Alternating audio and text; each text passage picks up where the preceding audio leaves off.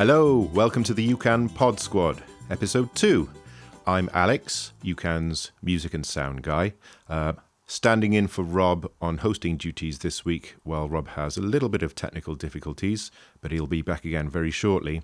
So we've had some great feedback on episode 1, thanks to everyone who got in touch. We'd also like to hear more from listeners out there, whether you'd like to contribute to the podcast or just let us know what you think, what you'd like to hear more about. Please do get in touch on the UCAN Facebook, or you can email us. The email address is podsquad@ucanproductions.org. That's podsquad@ucanproductions.org. We'd love to hear from you. Okay then, this episode, we're going to lift the lid a little bit on the work that UCAN does, helping people boost their confidence and work on skills and that kind of thing. We're also going to hear a little bit of UCAN music. And then Rob interviewed a digital accessibility engineer because one of the topics that we want to look at is employability and employment skills and that kind of thing, and what kind of jobs are out there and what kind of jobs some of our members are actually doing. First up, UCAN member Jordan Allen interviews UCAN trainer Alice Byrne about the SASSY course. That's a UCAN course, and SASSY is an acronym. Still not quite sure what it stands for myself, but hopefully we'll find out in a minute. Here's Jordan talking to Alice. So, hello guys, my name is Jordan, and joining me on the podcast today is Alice from UCAN. Hello. Hi George, how are you? I'm okay, how are you?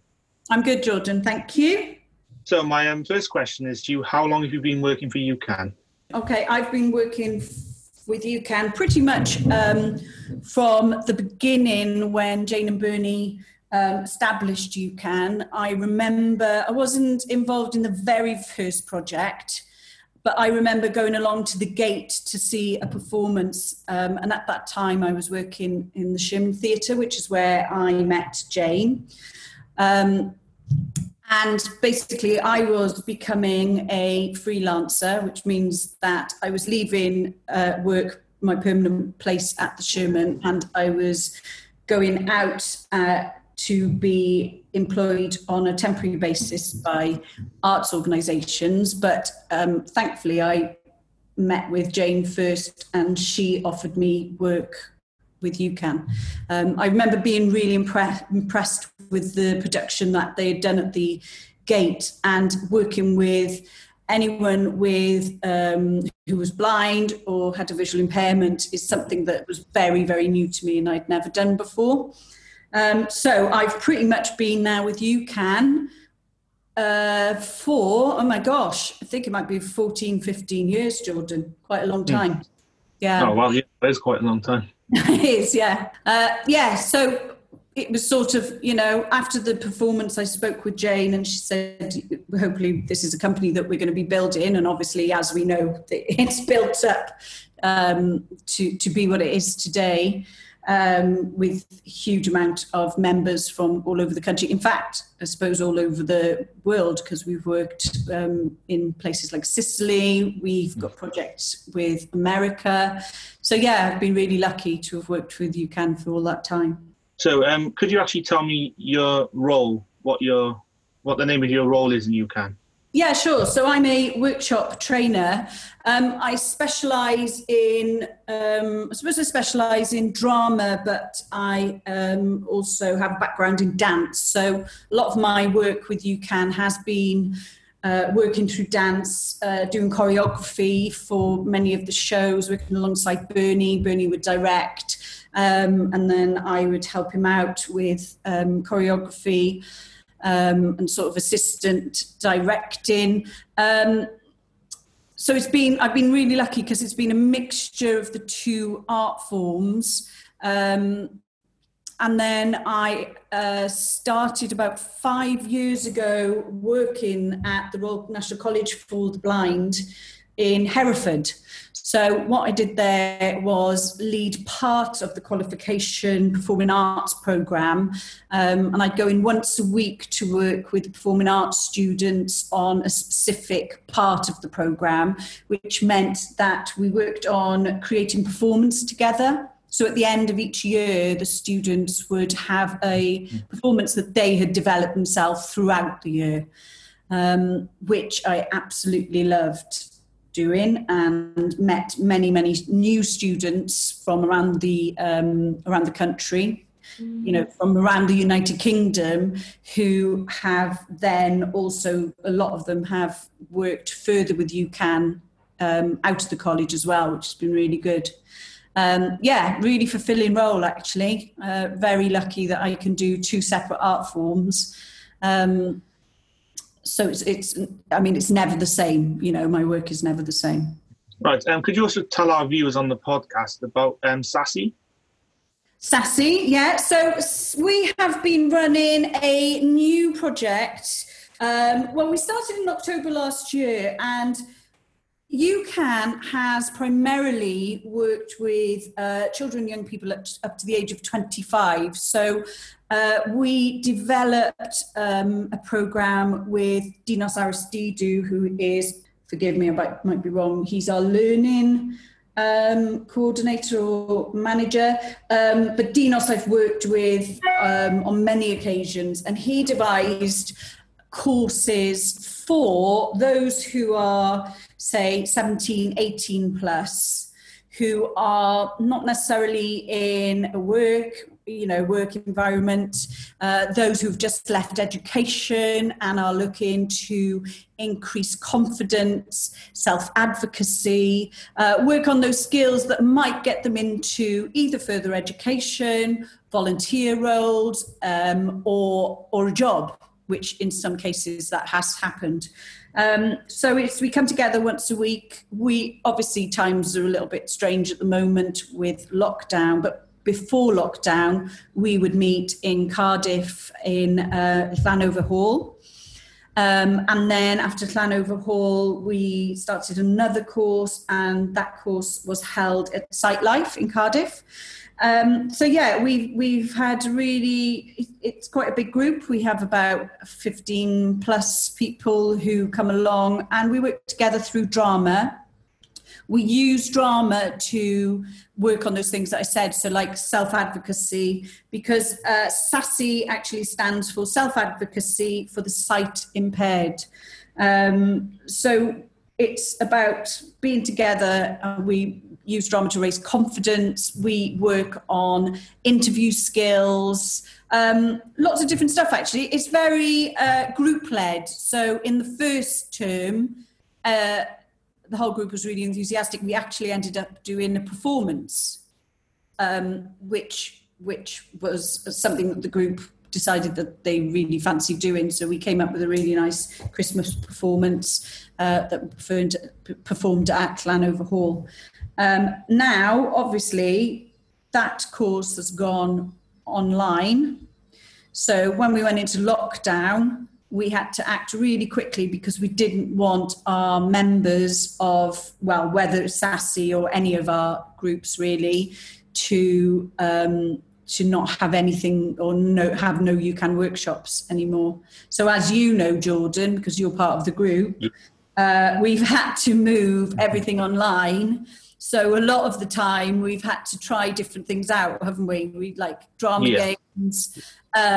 We use a lot of, I suppose it's storytelling, don't we? Not all of us have got the space to move around, so it's not as active, is it, as we have had. No, I've been enjoying it. Yeah, we've had great fun. And it's all about giving older people who are sight impaired those opportunities to come together, to be together, to raise confidence and to develop those skills that they might need to go out to find work, to find other opportunities. Volunteer. I think, what do you do, Jordan? You volunteer. I volunteer with RNIB at the moment. Ah, right. Yes. Okay. And then there's others out there who are seeking employment. Yeah. So, yeah, it's an amazing course. It's just developed much better than I ever imagined. Yeah. We've met new people, haven't we? We've actually, being online, the advantage of that is we've had people from other areas who wouldn't necessarily be able to join us in person, but have been able to join the course. We've got people from England, Devon. Who else have we got? We've got people from Swansea, Blackwood, yeah, all over really. It's been really nice. So we've given those people opportunities as well to come and join UCAN and what UCAN have got to offer. Right, well, thank you for that, Alice. That's okay, no problem at all. Thank you. Right. Thank you, Jordan and Alice. Next up, we thought for people who might want to know a bit more about how UCAN works and the kind of work that we do, we'd throw in a little bit of feedback we've had from a few UCAN members on the theme of confidence building and how UCAN helps with that. So you'll hear a few quick clips about that, followed by a bit of music. We've got UCAN's ukulele wizard, Rod Arthur, accompanied by a few UCAN members singing Happy-Go-Lucky Me. The reason why I got more confident was because of UCAN. Otherwise, I would never have been sat here talking now. I would have been nah, I'm running away from that. It's helped me in so many things as well. I've been able to sing in front of people. I wouldn't have taken music or drama in school if it wasn't for UCAN. I'd been no, I couldn't do that because I can't talk to people. Shannon's been coming with you for the last week to see the difference in her. We saw the difference Monday afternoon and her confidence just soared. So I just hope you can do more with her because it's been fantastic. Thank you very much. The ethos of UCAN is fantastic and I've really enjoyed today, especially playing the games and being involved with the games, accessible games, and learning about what UCAN do and all the different outreach things that UCAN does as well. I think it's great.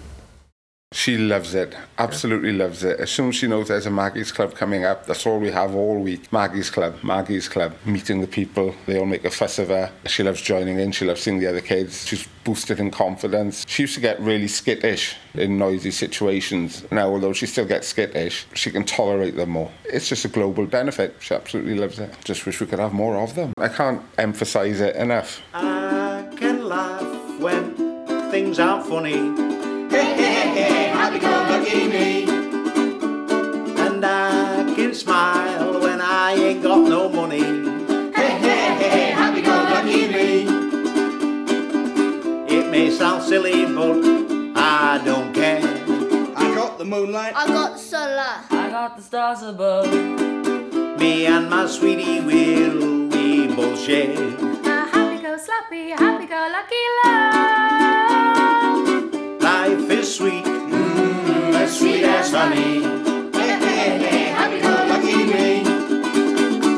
Okay, next on the Pod Squad, Rob took some time out to interview his friend James Scholes, who is a digital accessibility engineer.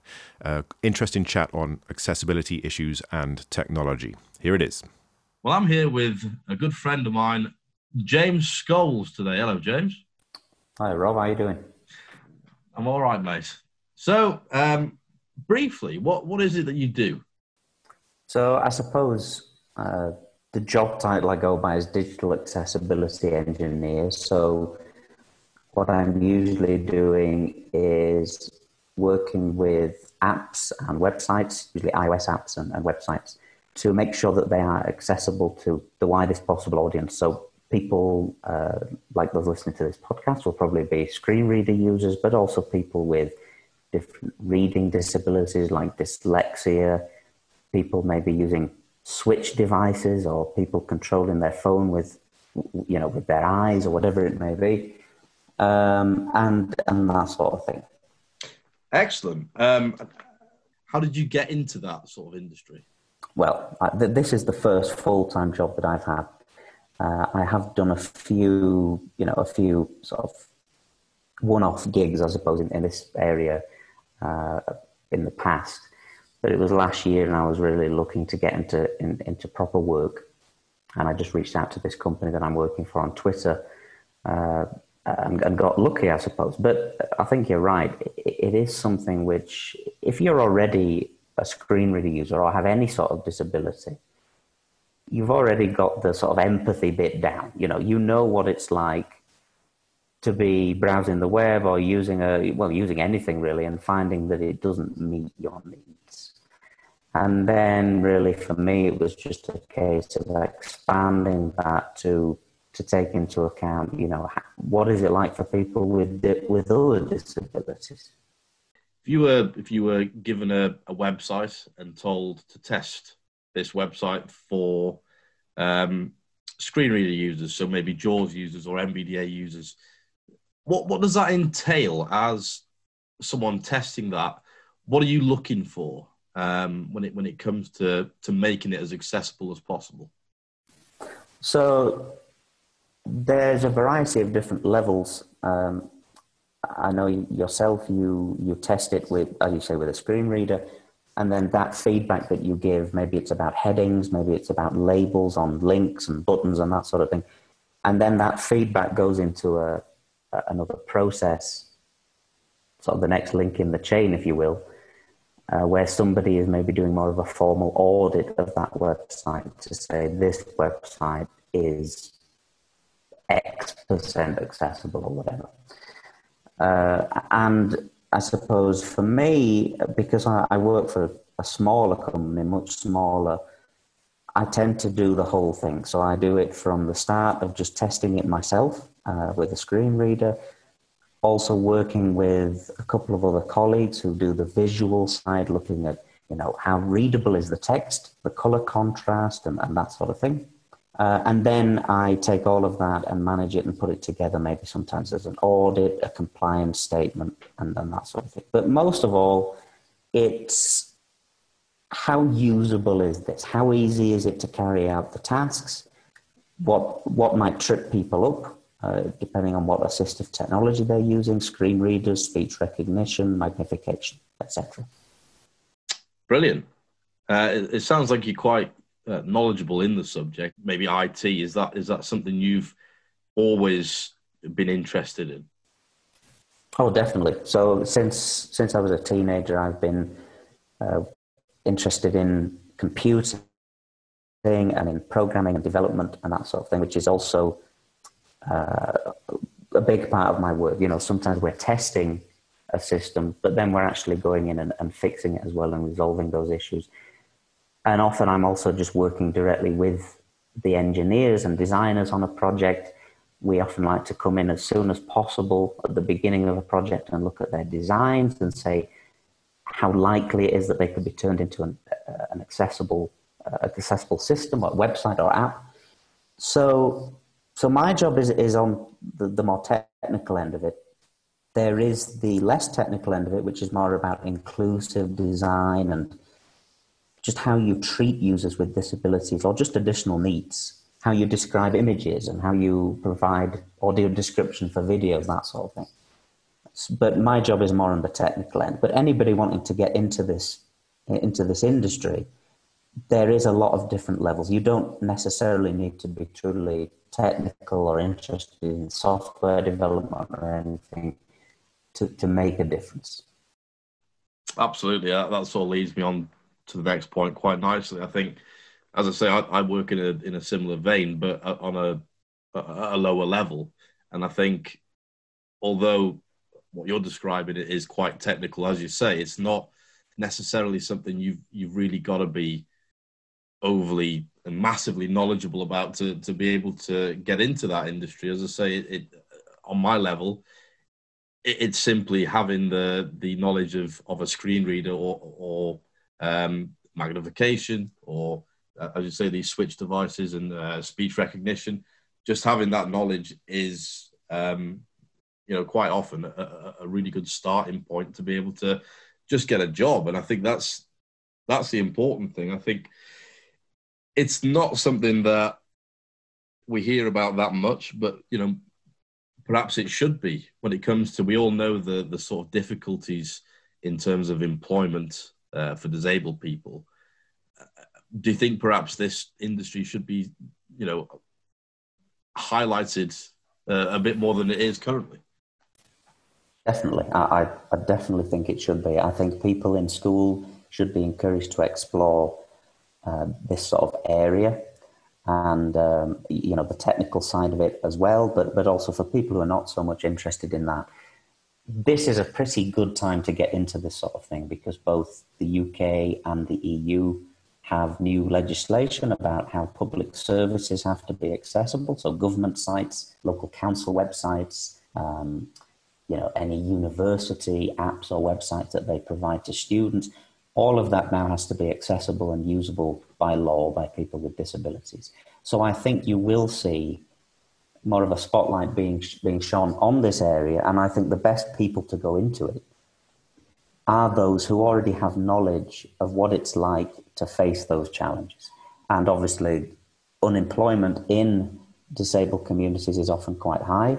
So, any work that they can do to both have income, have a job, but also have an impact, I think is excellent. Do you get some sort of fulfillment from this area? I mean, personally, when I started, it was just to get a job, like for a lot of people. But I think there is a sort of level of knowing that if I get given a job from quite a well-known company or website, or I think you can sort of feel like you're making a difference.